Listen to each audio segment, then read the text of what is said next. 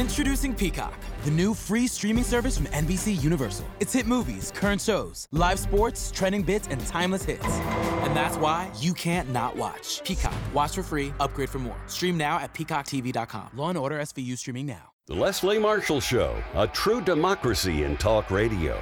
Of, for, and by you, the people.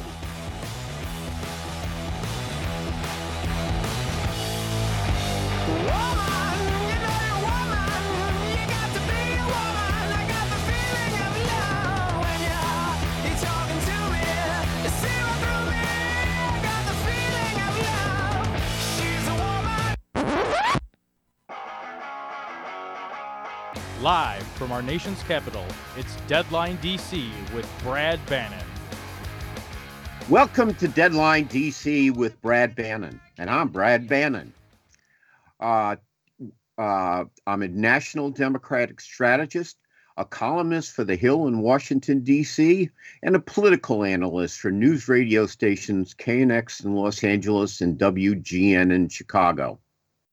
My company, Bannon Communications Research, polls for progressive issue groups, labor unions, and Democrats. BannonCR.com is the sponsor of today's show.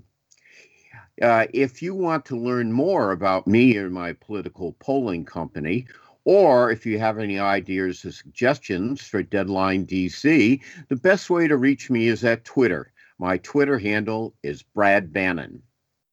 Today on Deadline DC, in our first segment, we will discuss voting suppression and the fight for voter rights in Congress with Joshua Minkoff-Zern.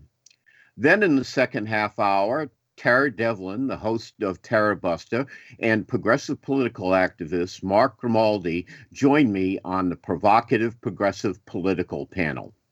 Before we start the show, though, we're going to listen to this clip from the late, great Congressman John Lewis of Georgia. Some of you have heard me say that the right to vote is precious, almost sacred. Many people marched and protested for the right to vote. Some gave a little blood, and others lost their lives. In my hearts of hearts, I believe that we should make it simple and convenient for all of our citizens to be part of the democratic process. It should not matter whether you're black or white, Latino, Asian American, or Native American. We should be able to participate in the democratic process. Today, our democracy is under attack. We can do better, and we must do better. We have a moral obligation, a mission, and a mandate to empower all of the American people, not just a select few.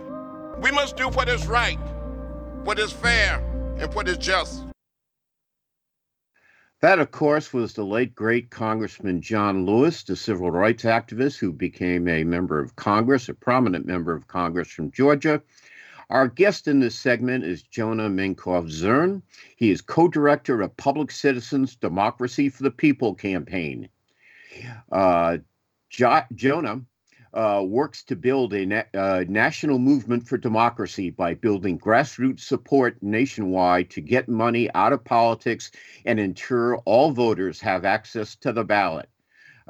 Jonah, thanks for joining us today here on Deadline DC with Brad Bannon. Thanks so much for having me, Brad. Jonah, let's start off with this. Since the election last November, many states have been doing everything they can to restrict voting rights. I guess the theory is if you can't beat them, cheat them. Can you talk about the efforts in some states to make it harder for minorities to vote? Sure. And there are 361 restrictive bills in 47 states that have been introduced since the elections. 361 bills. So basically, what the GOP has recognized is if they're going to win, they have to stop someone from voting. They have to stop people from voting, or that's their strategy here. They think if they rather than trying to appeal to the masses, rather than trying to understand what the American people need or care about, their strategy is to stop some people from voting, predominantly voters of color and young people from voting, and to pass these suppressive bills like they've been successful in doing in states like Florida, Texas, and Georgia, to get in the way, to stop people, to put up barriers to voting. And I think it's also just indicative of the moment that we're in. There's one of my favorite quotes is from Mahatma Gandhi.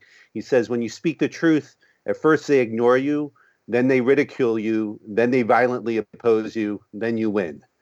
So I think we're in the stage of being, in essence, violently opposed, the vote, by these Republican leaders who are scared of what the vote means to them. And we're also in a place where if we fight, then we can win. Yeah, it's very sad, just an editorial comment on my part.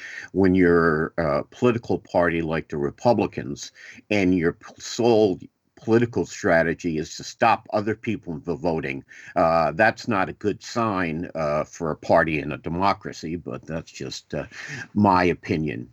Well, you've outlined the problems that are facing minority voters. What's the solution? Well, we have to take action on a federal level, and the other parallel problem, or there are a few of them, but one of the other major ones is big money in the political system. A report came out that a dozen billionaire donors have spent 8% of all the election spending in the last 10 years, How many billionaire donors? I believe it's 12. I actually have to check on that side. 12 donors has been 8%, and that's just the tip of the iceberg. If you start looking at all the contributions, what a small percent of Americans are controlling so much of the political process. And when you look to get something done, one of the first things you do is look at who contributes to the elected official as someone who can influence them. It's pretty obvious the path to power. So at one hand, you have Republicans, and we're a nonpartisan organization. So when I say Republicans are trying to suppress the vote, it's a factual thing. Republican legislators are working to suppress the vote. And on the other hand, you have billionaires and big business spending billions of dollars to buy control of our electoral process. And then you have redistricting where, again, this is Republican legislators who are trying to draw the maps so they can have more control in Congress. So we have to fight these things, and we are, while the attacks are taking place on the state level, we can beat these things back by passing federal legislation. And that's what we need to do. Okay. Well, since you brought the subject up of money in politics, about a month and a half ago, we had one of your colleagues on the show, Craig Holman, to talk about the For the People Act. Could you briefly, before we get on to voting rights, could you talk about the For the People Act and what it's intended to do? I believe it's been already passed by the House. Is that correct? Yeah, that's right. I mean, the For the People Act is at the root of what we're working on here. For the People Act is kind of the sword, and then there's the shield. So the For the People Act is the sword. We can pass sweeping democracy legislation, once in a generation legislation, that would both protect voting rights by having mandatory early voting, same day registration, automatic voter registration, restoring the vote to people who have felonies, making sure that there's universal access to the polls around the country so that this legislation that is aimed at attacking these things can't happen. So that is a big piece of the For the People Act. Another big piece is addressing big money in politics. So it's requiring disclosure of campaign contributions.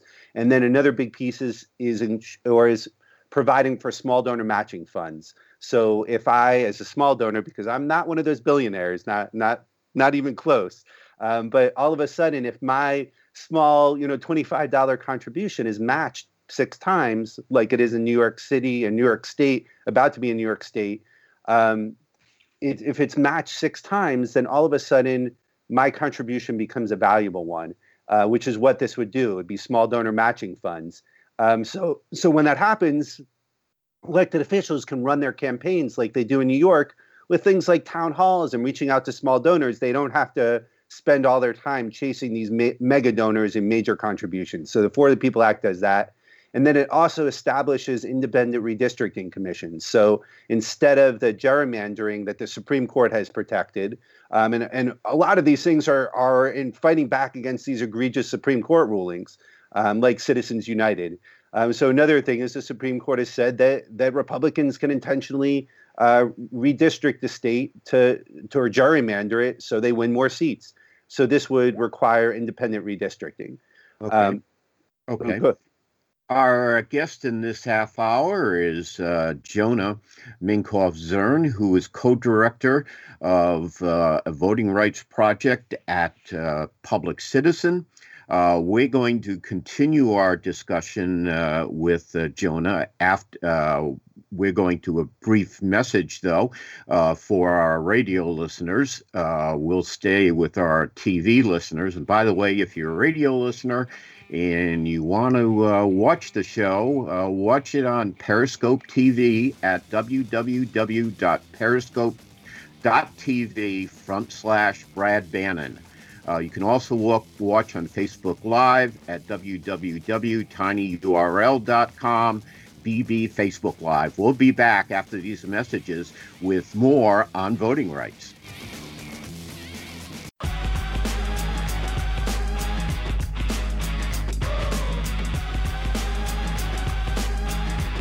Welcome back. Brad Bannon. Our guest in this half hour is Jonah Minkoff-Zern, who is co-director of Public Citizens Democracy for the People campaign. Jonah, now I'd like to talk about the John Lewis Voting Rights Act. Could you talk about the proposal? And I believe it passed the House already?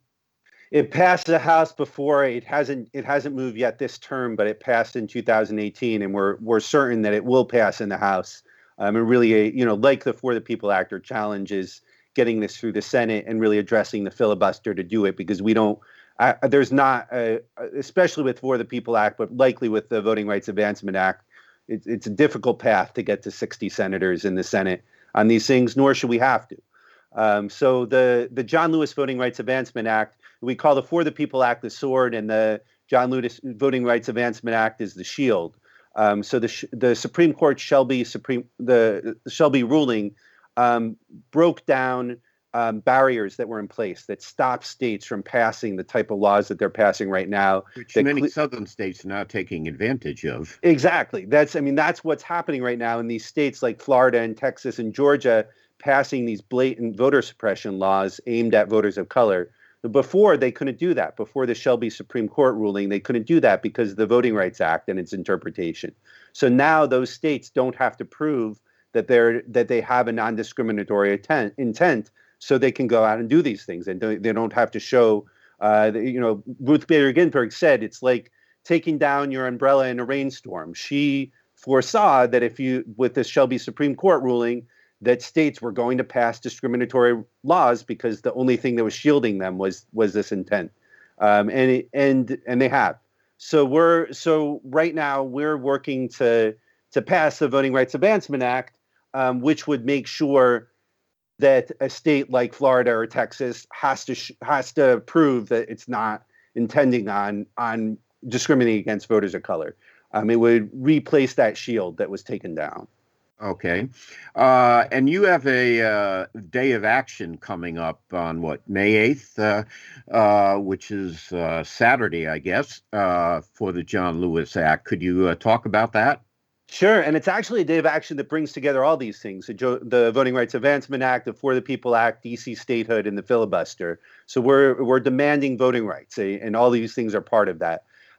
So it's a nationwide day of action taking place in more than 140 cities already, and that number is growing. Every half hour, more events are coming on the map right now, and that's increasing steadily. So johnlewisdayofaction.org is the website. We are going to have votercades all over the country, or motorcades, where we're going to have COVID-safe press events, and then people are going to get in their cars as a COVID-safe way of demonstrating our support for these actions and to demand that the Senate acts and passes these. And they're being led by communities of color around the country.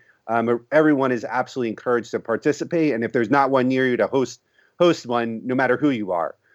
These are really exciting events in the fact that they really are being rooted in the civil rights community and led by the civil rights community groups like NAACP and National Action Network, Voto Latino, Mi Familia Vota, Asian Pacific Islander Vote. Like all of those organizations are part of the leadership on this effort. And it's really been exciting just to plan it. And we're excited to see what happens on Saturday.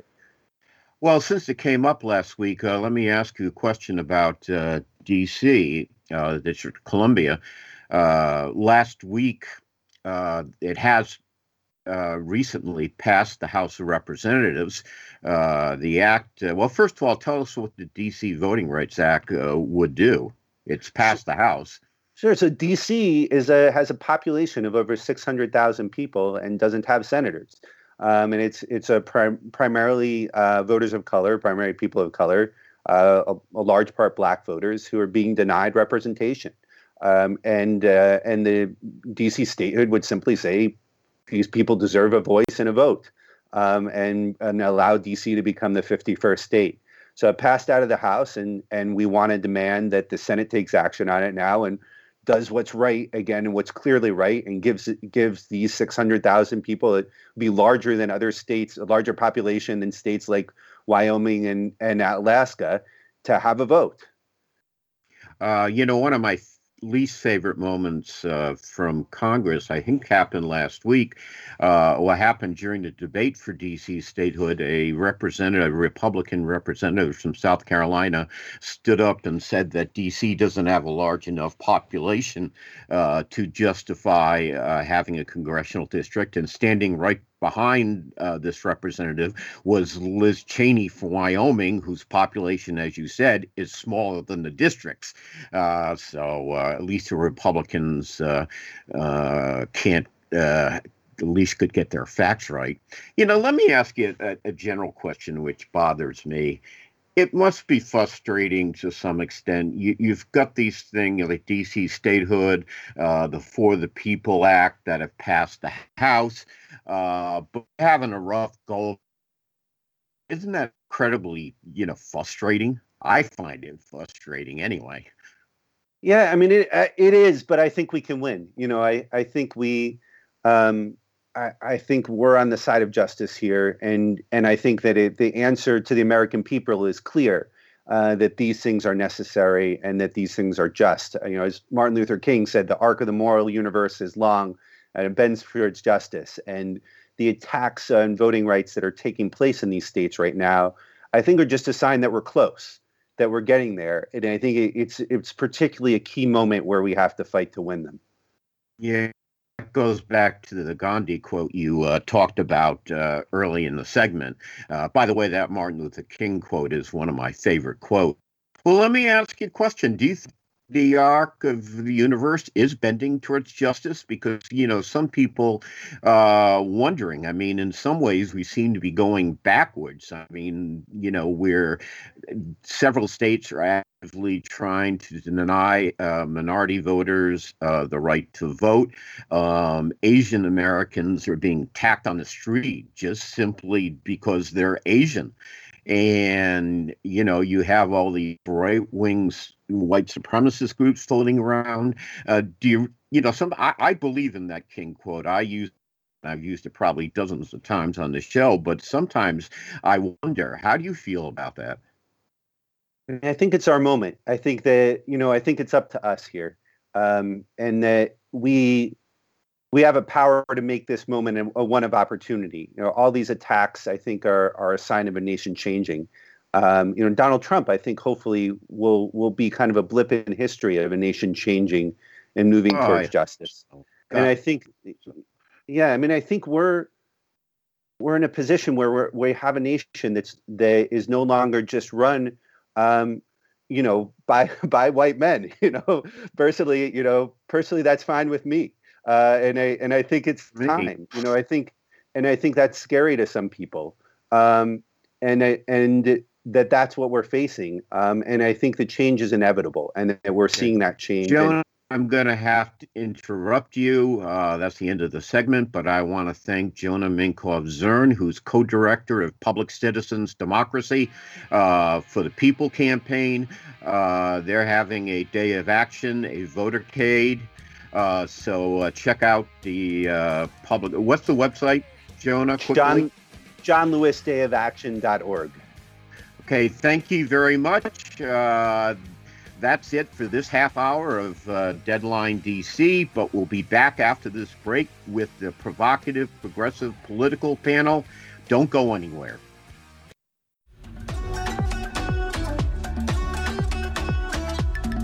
Welcome back to Deadline DC for our provocative, progressive political panel. But before we get to that, we're going to play a clip from Joe Biden's joint address to Congress last Wednesday night. We've stared into the abyss of insurrection and autocracy, pandemic and pain, and we, the people, did not flinch. At the very moment our adversaries were certain we'd pull apart and fail, we came together, we united. With light and hope, we summoned a new strength, new resolve, to position us to win the competition of the 21st century. On our way to a union more perfect, more prosperous, and more just, as one people, one nation, and one America. Folks, as I told every world leader I've ever met with over the years, it's never, ever, ever been a good bet to bet against America, and it still isn't. We're the United States of America. There's not a single thing, nothing beyond our capacity. We can do whatever we set our minds to if we do it together. So let's begin to get together. Okay, that, of course, was President Biden when he spoke to a joint session of Congress last week.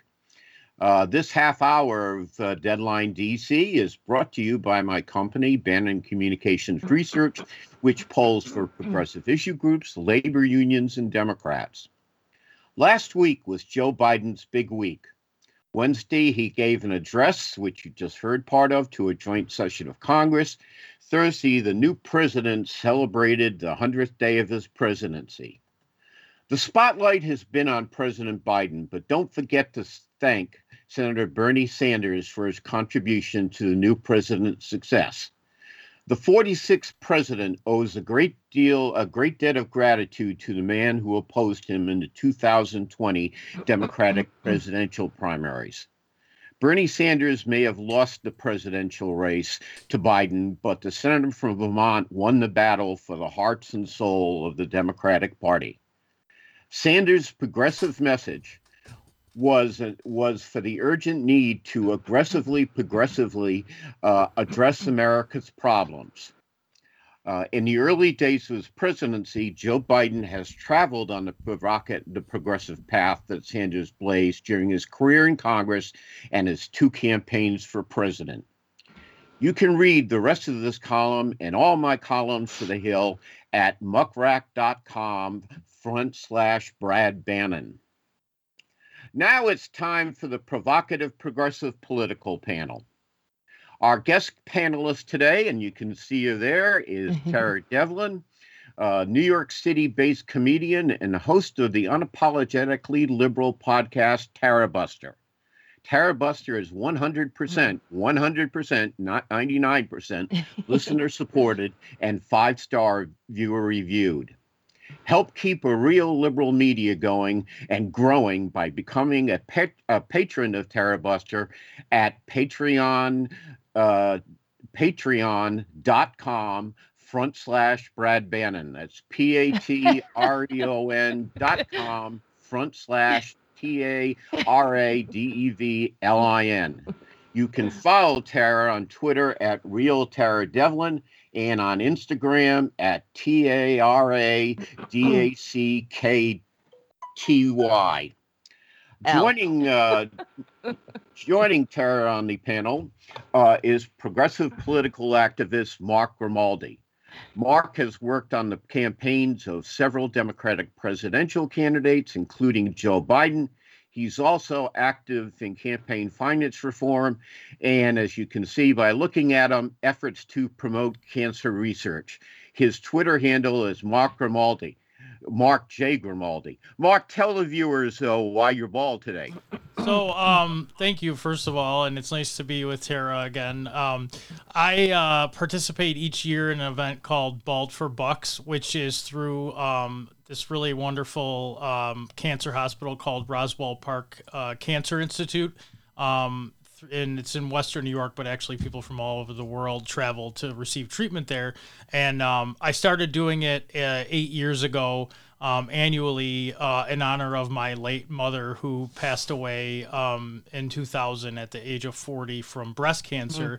And then about 8 years ago, my father was diagnosed with prostate cancer and has kind of battled back and forth with it, was in remission, and is receiving treatment again. But thankfully, his prognosis is good thanks to the care that he received there. So I personally got involved for my, to honor my family members, but have met, a bunch of wonderful people throughout the years who have participated in the event.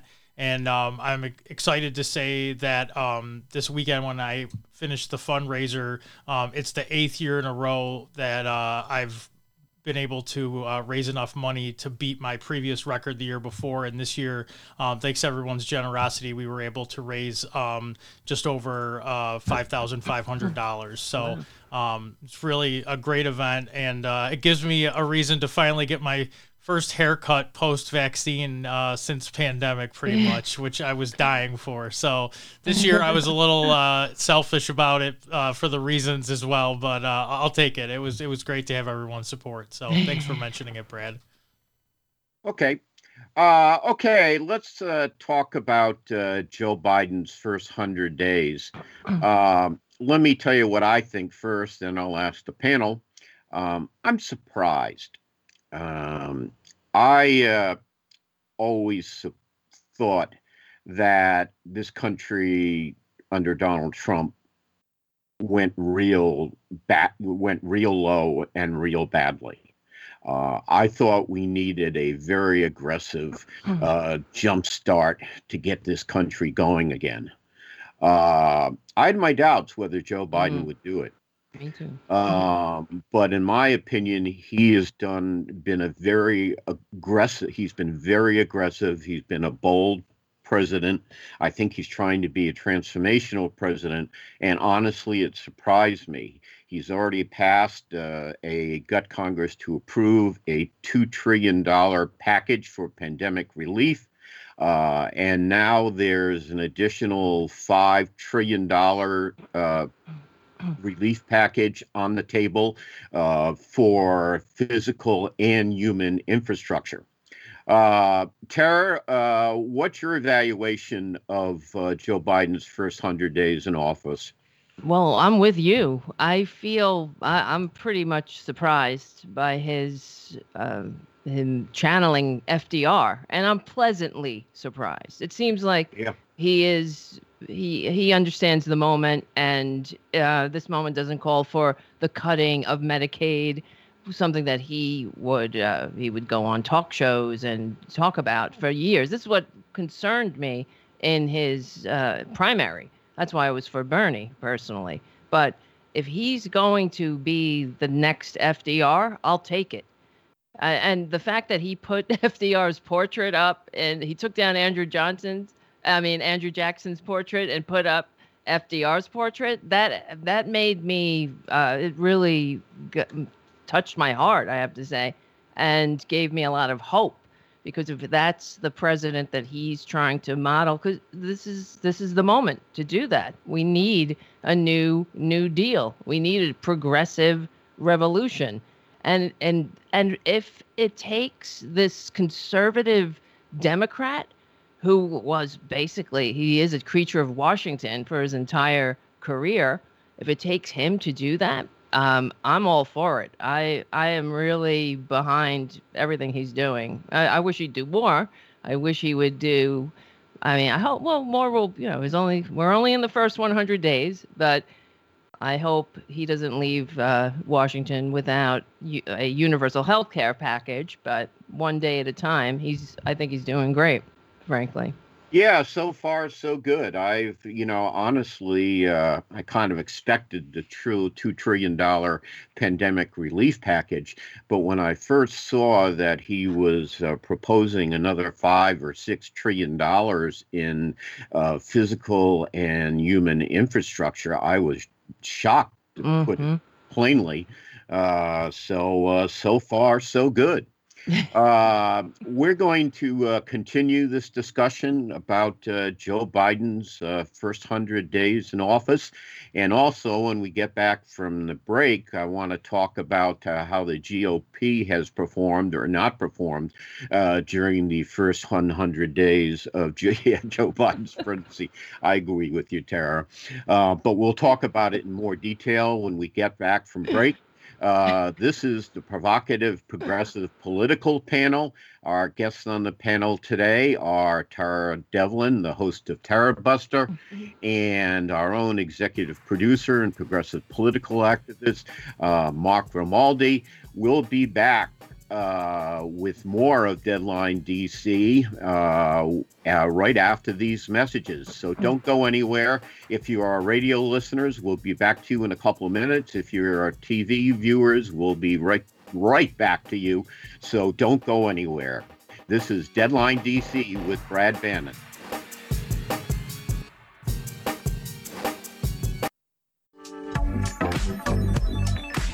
Okay, welcome back to Deadline DC with Brad Bannon. Our guest on the Provocative Progressive Political Panel today are Tara Devlin, the host of Tara Buster, and our own executive producer and progressive political activist, Mark Grimaldi. Mark, Tara just told us what she thought of the Republican Party's response to Joe Biden's first 100 days. Do you want to weigh in? Yeah, I think Tara makes a good point about the redundancy of their positions. And the thing is, I'm sure, we would agree, too, that doesn't make them any less dangerous. Right. And the problem is they have power in a lot of state houses, as we're seeing in places like Georgia and Texas and Florida. And your previous guest from the first half hour from Public Citizen, Brad, Jonah Minkoff-Zern, had brought up the fact that there's been over 360 voter suppression bills introduced around the country. And the problem is, if they can't win fairly, they're going to try to cheat through these voter suppression bills or redistricting, or hoping that they can kick any sort of, lawsuit to the Supreme Court. That's and right. Just hope that the Supreme Court, with its 6-3 conservative majority, with so many Trump Supreme Court justices that I have nightmares about. It concerns me greatly. That said, I've been impressed with the way that President Biden has met the moment, and I think when I read about after the first week, they just barnstormed the White House basically with all their plans and legislative proposals, and they truly hit the ground running. And I also think that President Biden learned from the Obama years of don't waste your time with trying to work with Republicans for too long. Make an attempt, but when it's clear they're not going to work with you, don't let them drag things along. Act boldly and put forth proposals that are good for the American people. And finally, it does look like moderates are coming around. And after seeing how bad things can get when you have the Republicans in power under the Trump administration, the alternative of investing in, the middle class, of course, seems much more appealing. And you brought up a good point. The attacks on President Biden don't seem to be sticking. And I think that makes his message that much clearer when it's not, being drowned out by the noise of what the Republicans are trying to put through their echo chamber. They are resorting to their old ways of trying to divide and conquer. Look what they're doing to trans youth around the country with these bills like the one that passed in Arkansas, where a child's parents can't even get them the gender care that they need, because it's been they overrode the governor's veto. That's how many people in Arkansas want this hate against trans children, and that's what they're using to try to make people whipped up into a rage to vote against, the president or Democrats. And it's just, it's as low as they can go, they will go. It's been proven. January 6th. So I think we need to continue on. The president needs to continue on, to continue to act boldly and to do what's in the best interest of the American people. And I personally have also been very pleasantly surprised. These are the things that, when I initially started the primary season and was in support of Elizabeth Warren and then Bernie Sanders, by the time I ended up supporting Joe Biden, I still was excited about his candidacy. But I mean, this has exceeded my expectations in pretty much every category. So I hope it continues this way. Right. Yeah, I think that you mentioned the fact that Joe Biden learned some things while he was Barack Obama's vice president. I think one of the things he learned is that Barack Obama, in order to try to get Republican support, really downsized his initial economic recovery package. And it was not big enough to give a big jolt to the economy. I think it eventually worked, but certainly not in the first 2 years of his presidency. I think Biden decided the only way to get through this and to bring this country back was to, be bold, really give the economy a really, really, really big jolt. My theory is if Joe Biden, if the pandemic recedes and the economy recovers, Joe Biden and Democrats will be in good shape going into the midterm elections next year. Now, you brought up the trans issue, Mark. It's pretty clear from that and some other things that the Republicans are trying to counter Biden by fighting the culture wars. They're homophobic. They're race baiting. They're doing all, the constant complaints about the immigration. They're trying to fight the culture war, which, and you can make a pretty good argument. It worked for them in 2016. Tara, do you think it will work again in 2022? It definitely works with a certain segment of the population, but the fact is there are more of us than there are of them. And that's why they have to play all their dirty tricks against voting and run the attacks on the targeted minority group du jour, which is now it's trans people. And it's disgusting. And it was in Joe Biden's speech when he said to the trans community, your president has your back. That almost brought me to tears. This is what we need.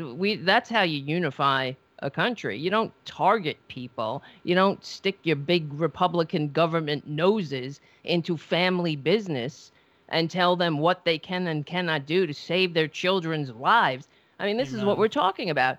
Anything that the Republicans, they never bring light into a situation. They always bring confusion. If there's questions or people are, especially the trans community, it doesn't work anymore on the LGBT. the LGP community, not the T community. You know what I mean? They targeted gays for a long time, but that doesn't have the same bang for its buck. So they're after trans because people have a lot of misinformation. If they are leaders, they should lead and they should illuminate the situation and not bring people, not put somebody into in danger. It's so disgusting what they do, but it does appeal to certain segments of the society, I guess. And if you listen to my show, I really believe that there's something fundamentally morally wrong with the Republicans, and give me 10 minutes with any one of them, I'll get to the bottom of it. Just if they were honest, there's either they have issues. Nobody walks around with so much hate against different groups. But the Republicans, this is why you will never find a Republican or encouraging their constituents to evolve, to open their minds. And never. They give them permission to be small and to hang on to their hate like a baby hanging on to a blanket or something. It's very sick, and this is what you get. I mean, look at their standard bearer, a traitor, an outright insurrectionist traitor, a liar. And like Mark said, it's dangerous. They are dangerous. We're in a really precarious moment. It's probably good that Joe Biden is in there, because he does seem to understand that too, that he's not trying to get bipartisan with Mitch McConnell. He's bringing it to the people. I appreciated the way that he framed his bipartisanship with the American people. It's not about pleasing Mitch McConnell. The Republicans really are. They need to go the way of the Whigs fast. Amen. They really do. Not fast enough for me. I think it's worth. I looked at a lot of the polls that came out last week on Biden's first 100 days. He gets extraordinarily good marks on fighting the pandemic. He gets good marks on fighting the economy, but he gets real lousy marks on immigration, and that's clearly what the Republicans have chosen to beat him up on. Oh, yeah. Anyway, that's all we have for Deadline DC with Brad Bannon today. I want to thank my guest in the first half hour from Public Citizen, Jonah Minkoff-Zern. And in this half hour, the provocative progressive political panel, we had Tara Devlin, the host of Tara Buster, and our own executive producer and progressive political activist, Mark Grimaldi. Be safe and be strong in these troubled times, and make sure you tune back into Deadline DC next Monday at 3 p.m. Eastern Time, or listen to the podcast anytime at periscope.tv/Brad Bannon. And remember, Leslie will be back tomorrow, so make sure you watch and listen to her. We saved big money with our Progressive Home and Auto Bundle and used the cash to take a family vacation. To Hawaii. Who's up for a luau? Yay! This is not a real testimonial. Sure, customers can save big money with Progressive, but not enough to go to Hawaii. They'll probably use it for things like the mortgage and groceries, or even a travel magazine, so at least they can see pictures of Hawaii. Aloha! Yes, say hello to those beautiful Hawaiian beaches in that magazine. Progressive Casualty Insurance Company and Affiliates. DoorDash is excited to be the official on-demand delivery platform of the Detroit Pistons, offering fans fast and flexible ways to earn. With DoorDash, you can choose your own hours, make your own schedule, and be your own boss. It's a win-win-win. Sign up and deliver in Detroit before the regular season is over, and you could win a new car. Get started at Pistons.com/dash. That's Pistons.com/dash. No purchase necessary. Michigan residents 18 and up only. Ends 5/17/21. Rules, visit Pistons.com/dash.